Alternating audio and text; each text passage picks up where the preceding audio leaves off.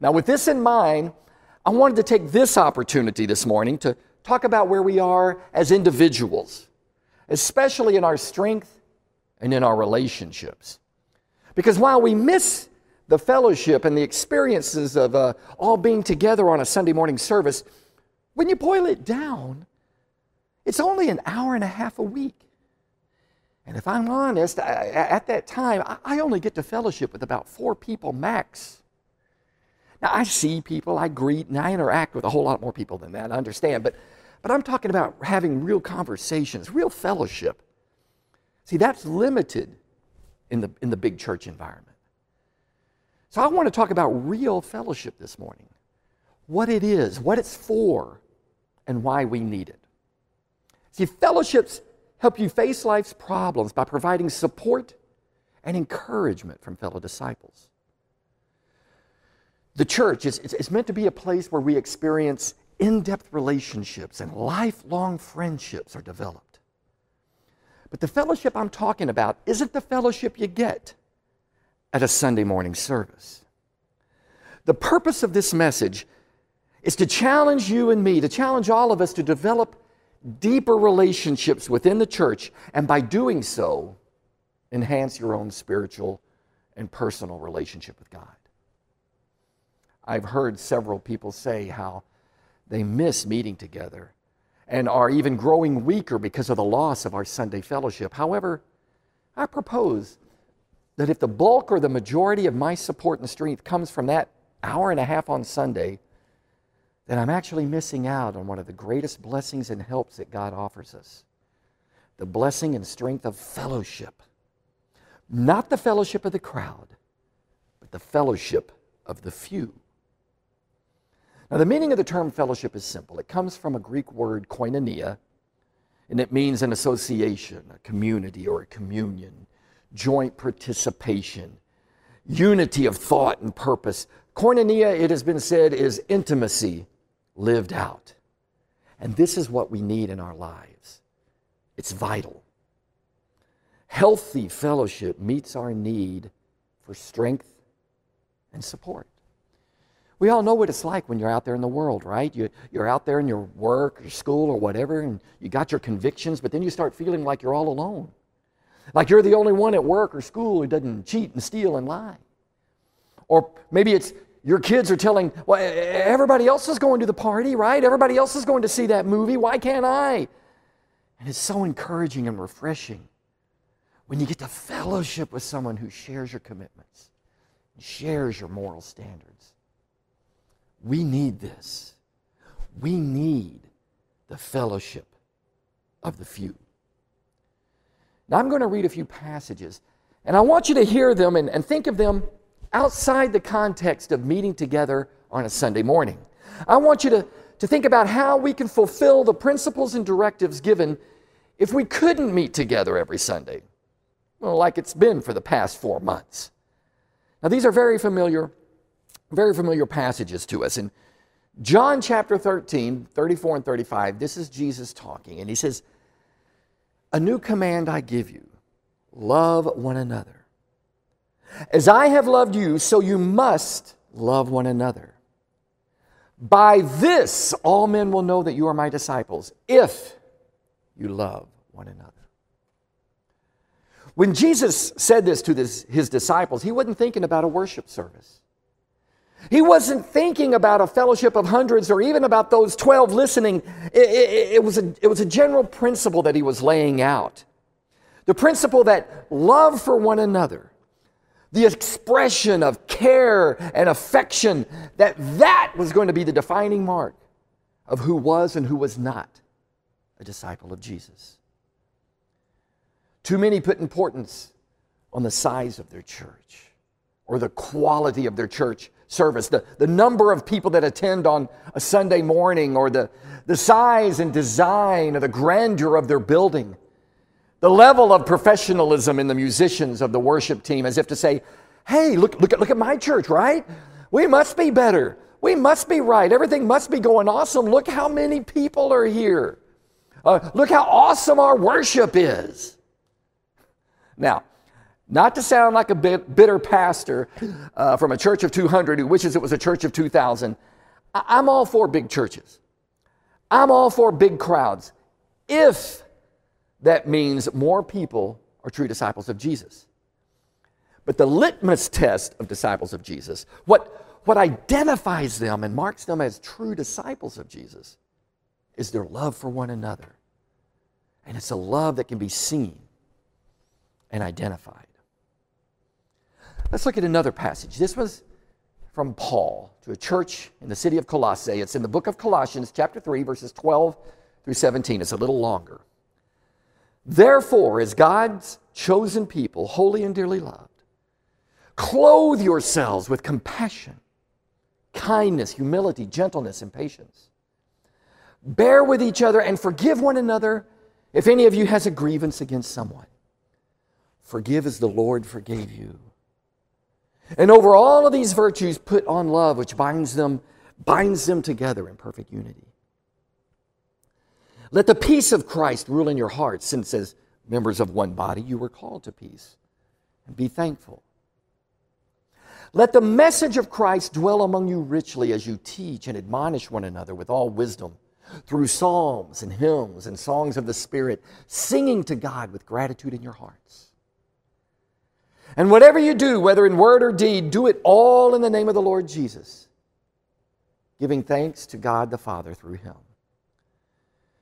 Now, the challenge of this verse, especially when you get down to that part that says, teach and admonish one another with all wisdom through psalms, hymns, and songs of the Spirit, singing to God with gratitude in your hearts. When you get to that part, the challenge is that we ought to automatically associate this with a church service, because that's where we actually sing, right? I mean, we might do it at a devotional, but that's where we do this. But the idea that Paul is talking about a church service here, it's not found anywhere in the context. Even though he is talking to a congregation, there's no evidence of any church in that era having church buildings or a central place of worship. They didn't have that for the first 300 years of the church. So all these things that Paul talked about, all these things were done in small groups. And if Colossae was like any other church, their meetings and their primary fellowship was limited to the size of someone's home. And all the things Paul called them to be compassionate and show kindness and to reflect humility, gentleness, and patience, to bear with one another and to forgive one another and teach and admonish one another. All of this was to be done in small groups or even in pairs because that's all they had. Now, this last passage, that's going to be the most challenging for many of us because we've used it for so long to emphasize the wrong thing. This comes from Hebrews chapter 10, verses 23 through 25, which says, "Let us hold unswervingly to the hope we profess, for he who promised is faithful. And let us consider how we may spur one another on towards love and good deeds, not giving up meeting together as some are in the habit of doing, but encourage one another, and all the more as you see the day approaching." Now, I want to read this passage again, but I want to read it from another version, one that Miss Phyllis shared with me. It's called the Passion Translation, which, technically it's really not a translation. It's an interpretation of what the text says, but it does capture the heart and principle of this passage very well. This is how it reads. "So now we must cling tightly to the hope that lives within us, knowing that God always keeps His promises.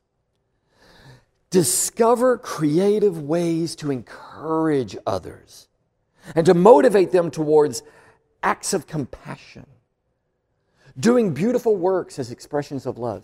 This is not the time to pull away and to neglect meeting together, as some have formed the habit of doing, because we need each other.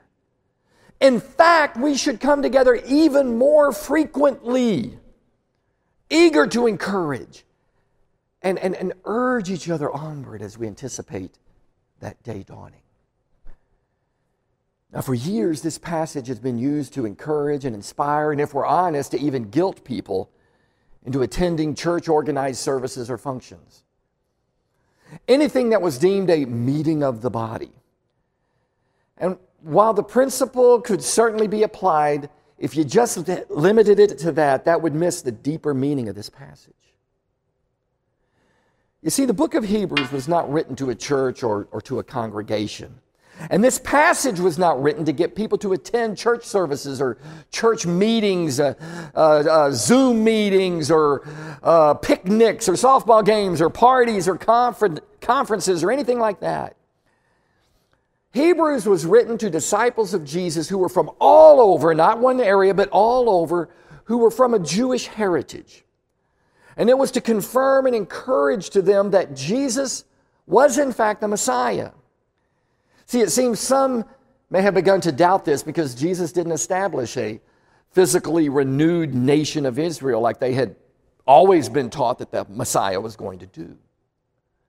And then there was also the Judaizer false teachers traveling around, throwing people into confusion, teaching them that Gentiles had to become Jewish first, then they could accept Jesus as the Messiah, and then after that they could become a Christian. So the intention never considered specific meetings of the body like a church service. What it was addressing was the need to have deep fellowship among individuals of faith. When Hebrews said to not give up meeting together, it wasn't talking about church services. It was talking about getting with other disciples for support for one another, to care for one another, to encourage one another, and to love one another, and help encourage each other to righteousness and perseverance and faith. Now let me reiterate. I want to be clear. I'm not anti-worship service. I'm not against getting together and having churches and filling this room back up with people. I love doing that. I can't wait till we get back to it. What I'm trying to say is that we're not created to get the level of fellowship and relationship we need to grow, to persevere and thrive. We're not designed to get that from the crowd. For that, we need a few strong, faithful, and reliable brothers and sisters. And every one of us as individuals, we got to go after this. It's there. It's available for everyone, for those who seek it out and work for it. According to Psychology Today, data from a brand new study of adults ages from like 30 to 70 or so makes it clear that the number of close friends that we need to feel comfortable, to feel like we have enough, is somewhere between 3 and 5. And I'd put that number of people that we would need to have maybe best friends or intimate friends. When contemporary researchers qualify friendship, when they trying to define it, friendship types, they usually come up with around 3 to 4 levels of friendship depth. These are from the most shallow, being acquaintances, and then going a little deeper, you have casual friends. And from there, you go even a little deeper, develop close friends, and ultimately, we dive in with all of our hearts, and we grow intimate or best friends. Now, I want to look at each of these levels and look at them as individuals and think through the principles that the Holy Spirit laid out in those 3 passages that we just read in John, Colossians, and Hebrews. And I want to think about how we can apply those principles at each level of relationships. Now, we start off with acquaintances. They're the people that we see, on a fairly regular basis. And it's the kind of people you say, yeah, I kind of know them. Not real well, but I know them. I know them well enough to have idle small talk, chit-chat, things like that. But we don't really have an emotional attachment or connection. We don't feel comfortable or safe to go real deep with them. In that type of relationship, your ability to apply the spiritual principles of Jesus, Paul, or the Hebrew writer is obviously limited with this group because the relationships we share aren't that deep, and it's usually those that we share it with, we don't share the same convictions. Yet from that group, we usually find those whom we move on to call casual friends. Now, casual friends are typically those with whom we spend time with in shared activities. You're cross paths on a very regular basis, and you feel you got to know them, and you feel comfortable saying, okay, yeah, they're my friends. These are people you may work with or share in a club with or an organization or go to school with. You have a laugh with them during the meetings, right? Or you might even go hang out after class, I don't know. But these are the relationships that you probably wouldn't have if you didn't work with them or go to school with them or share in a particular interest. You see, these relationships usually are built on a foundation of a shared activity or responsibility. And if it doesn't go any deeper than that, then once that foundation is removed or changed, then usually the relationship ends.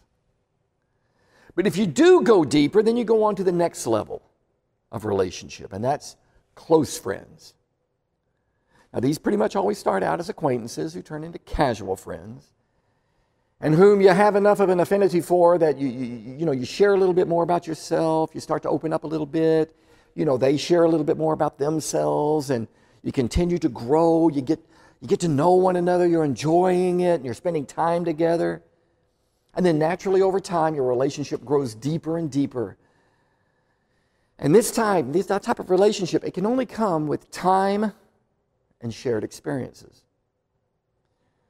Now, close friends can grow to the ones that these are the people you call on when life is so hard. You just want to cry, you just want to hide, you just want to sequester yourself or run away. Close friends are those you can trust with many of your secrets. And the friends maybe they're the ones who will put up with you even when you're in a lousy mood or you want to talk at 2 a.m., when your life is blowing wide open. Now, they may not help you beyond listening, but they're great for being there for you and listening to you. But to get the real help, the real spiritual benefit of all of the things that Jesus and Paul and whoever wrote Hebrews talked about, you need best friends. Proverbs touched on this in Proverbs 18:24, where it says there's a friend who sticks closer to a brother. Now, obviously, this isn't true of all levels of friendship, but there are some levels that do match that definition. And best friend is one that does. These are the types of friends that we need, that 3 to 5. Now, intimate friends are the most intensely connected. These are the friends that you let into the inner sanctum of your heart and your mind, the one who you trust with the deepest secrets and thoughts. They're the ones that you know will never let you down or betray your trust, yet you also know and trust that they will do whatever they must to help you or to save you, even if they have to save you from yourself. They won't hold back from challenging you to be better. They won't challenge you to be like Jesus, to live as a disciple of Christ. They'll help you, support you, but they will not accept anything less from you than your very best for God. It is why this level of relationship is reserved for fellow disciples of Jesus, because you can't get that deep. You won't get what you need from someone who doesn't share your same convictions about Jesus. Many form this type of friendship with their spouse, but it shouldn't be limited to this. One sister describes her close friends as her soul sisters. And her husband knew that when they got married, the soul sisters were going to be part of their family for the rest of their lives. See, everybody needs these types of friends. And those of us who are married, you should do whatever you can do to make sure your spouse has these types of relationships in their lives.